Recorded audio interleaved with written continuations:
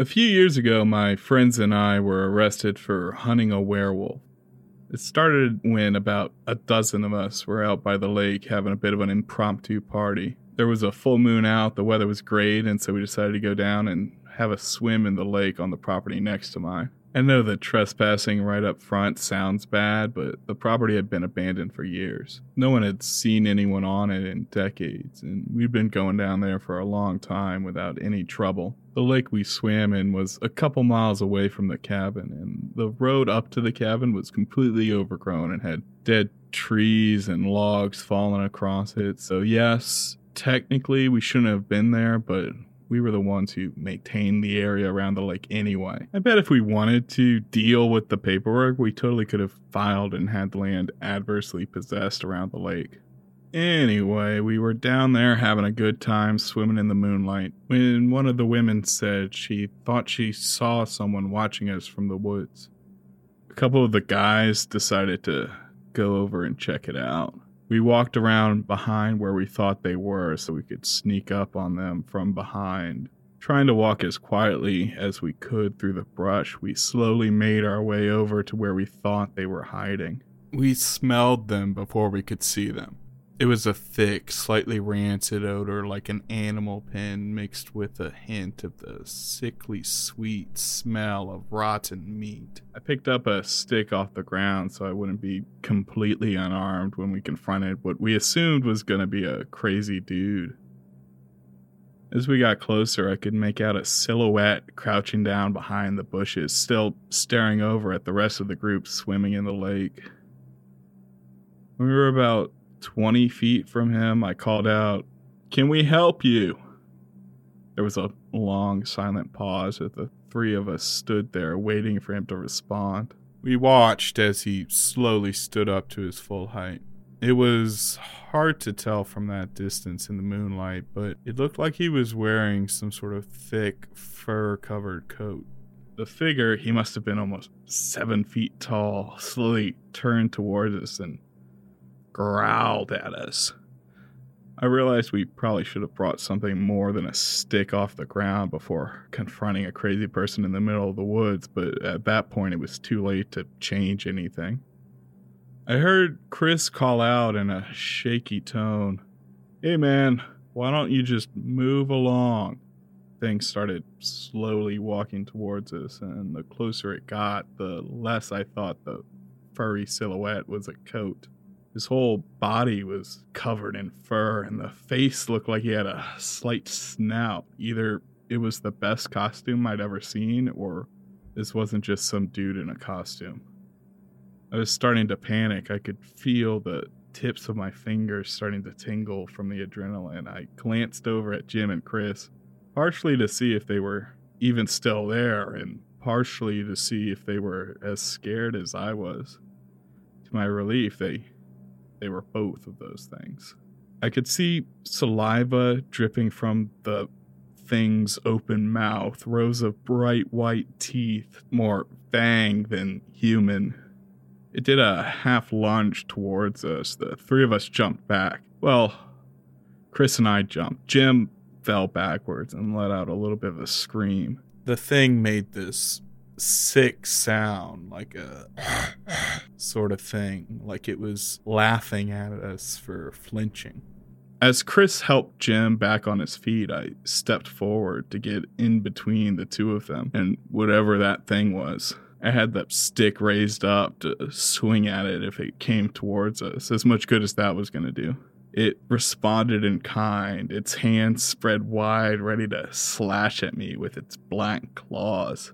The beast lunged forwards towards me. It all happened so fast. I swung at its head as hard as I could. The stick glanced off without it even flinching. It grabbed me and lifted me about a foot off the ground. I could feel its claws digging into my shoulders.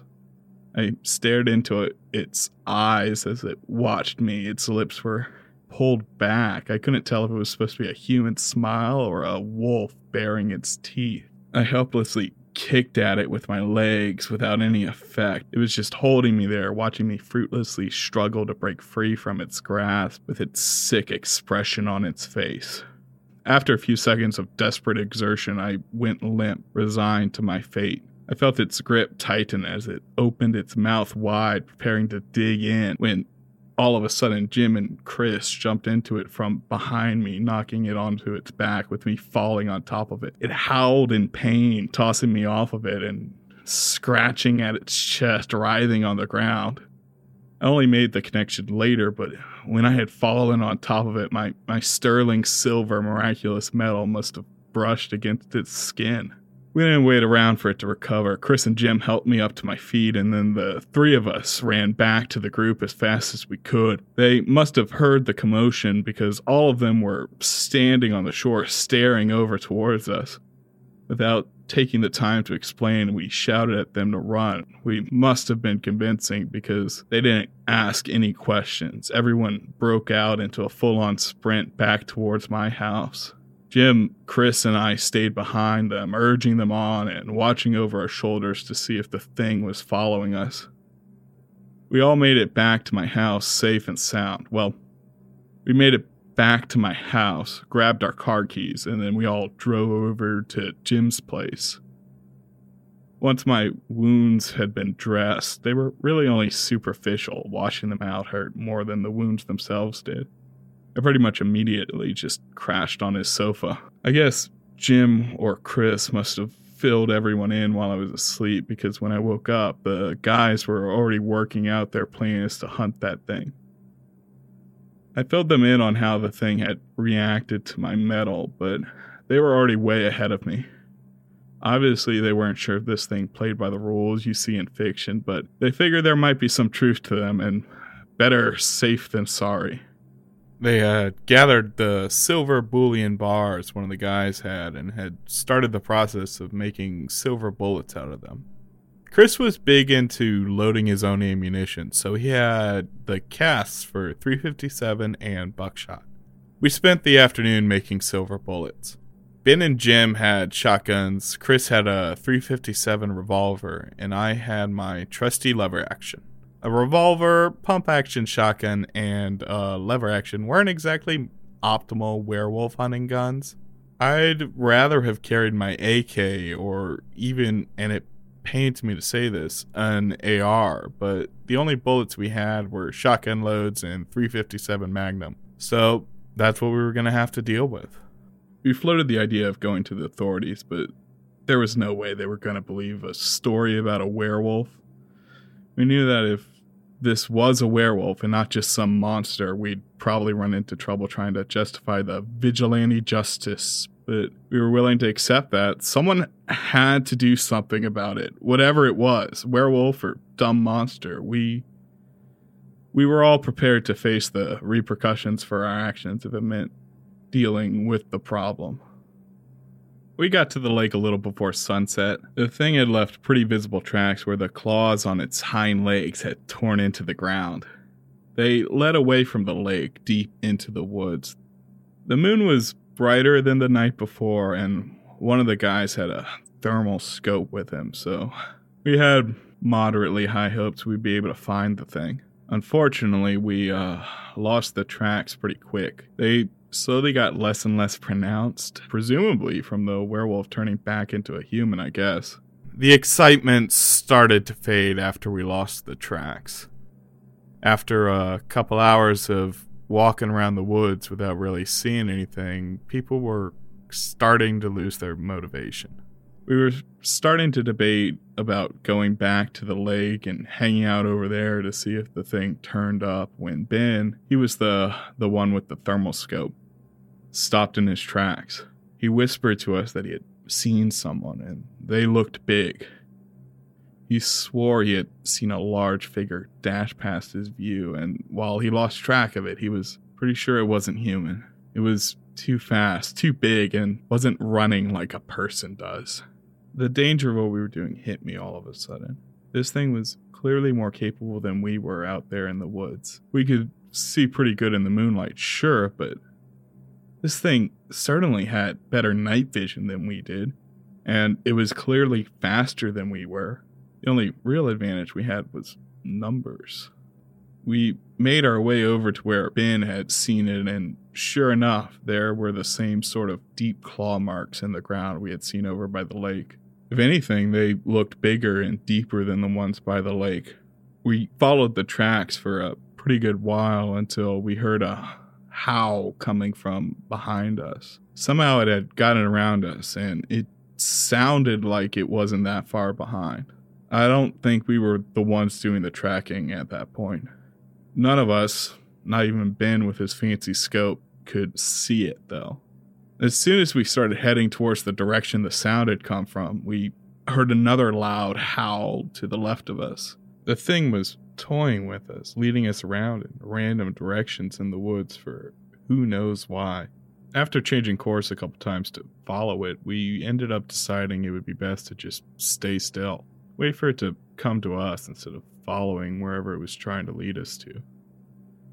It seemed like a good plan until about 20 minutes later when the night suddenly got a lot darker as clouds blocked out the moon. We could barely see anything in the dark. Ben had his thermal scope, but the view on it was pretty narrow, and without the moonlight, none of us could really make anything out. We heard it in the woods circling around us. Ben caught glances of it here and there, but it was too fast for him to keep track of. If it was trying to scare us, it was certainly working. We shot into the dark whenever we heard it step on a stick or snarl, but without the moonlight, we didn't really have any hope of hitting it.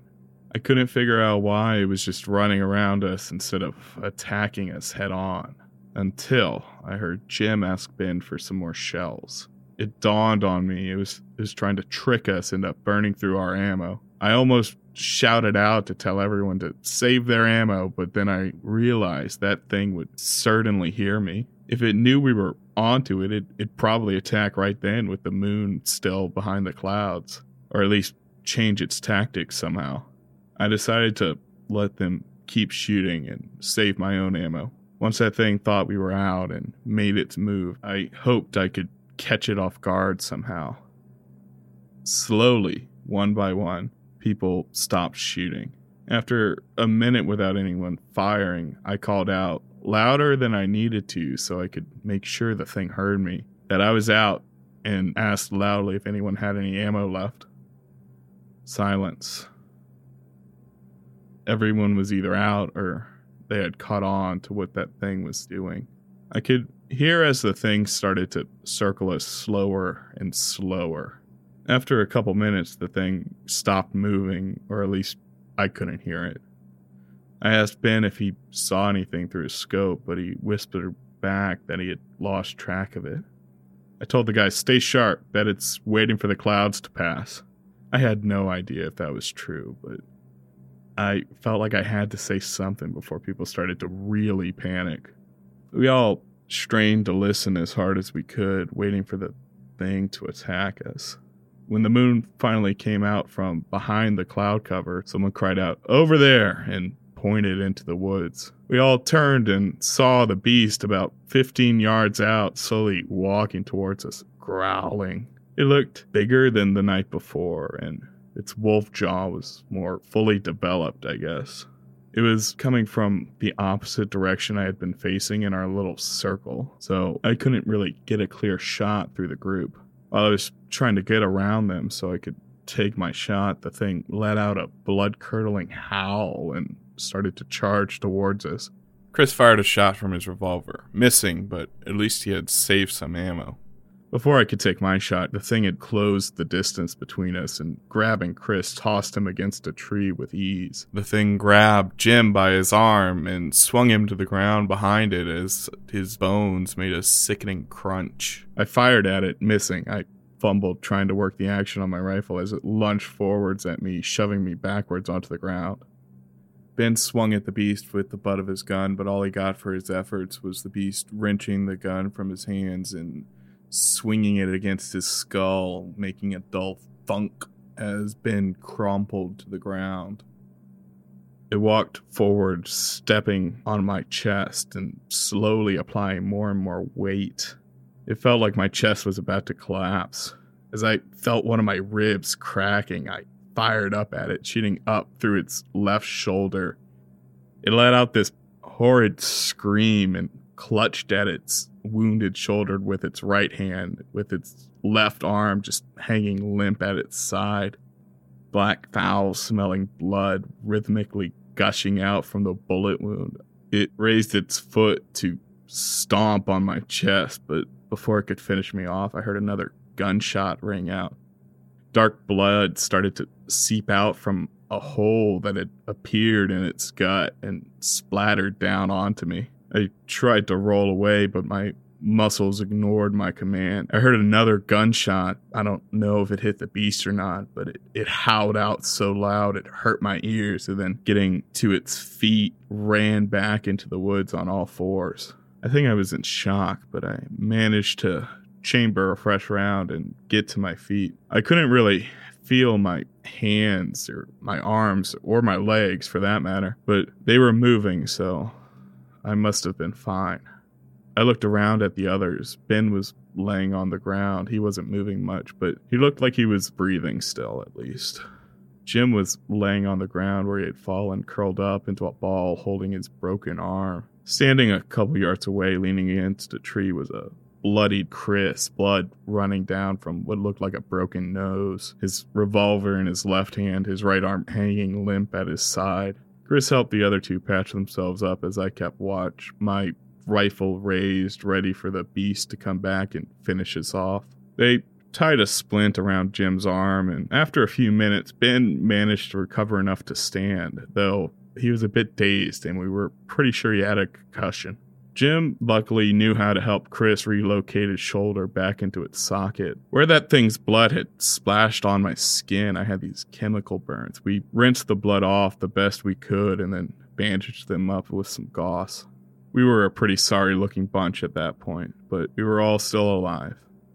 I asked the group if we should pursue that thing or cut our losses and head back. Someone pretty quickly pointed out that, for all we knew, that thing would ambush us on our way home anyway.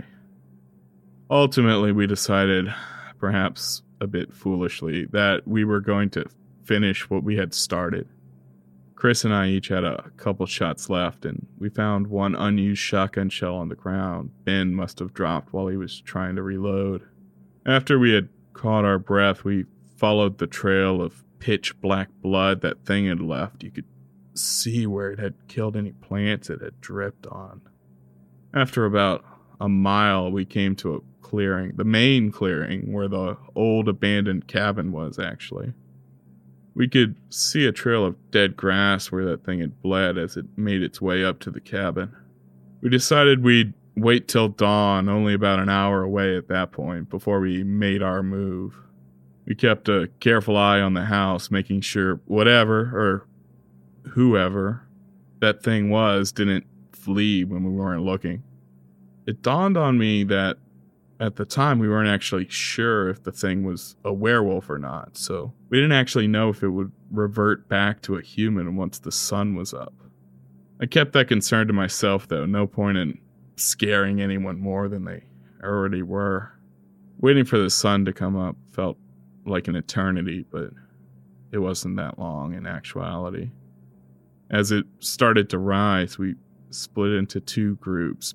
Ben and Chris were going to take the back door, and Jim and I were going for the front. We slowly made our way to our respective assigned doors. When Jim and I were about 10 feet away from the door, shots rang out from inside the house. I saw a small crater explode into existence in front of me as a bullet impacted the ground. A loud voice from a megaphone shouted at us to drop our weapons. I dropped my rifle and put my hands up. The front door swung open, and out came about 6 armed men wearing unmarked black bulletproof vests. They shouted at us to get on the ground, and after we complied, they very roughly cuffed us and brought us back into the house where Chris and Ben were already being held. I don't really remember what they said. It was all happening so fast, and honestly, after everything that had happened that night, their words barely registered in my mind. Apparently, we were being arrested for some sort of plot against the governor. We sat through a few minutes of these vague legal threats that didn't make any sense until a sickly, jaundiced-looking man came out from one of the bedrooms. His torso and shoulder were wrapped in bandages, but you could still see the black spidery veins running out from underneath. He gave us a devilish grin, a grin that reminded me of the first night when the beast had lifted me up and stared me down. He proceeded to tell us he had been planning to watch some local wildlife down by the lake before he had been interrupted by some important business. I don't think he thought we were going to believe him. It was like he was just playing his part in some sort of game he thought we were doing.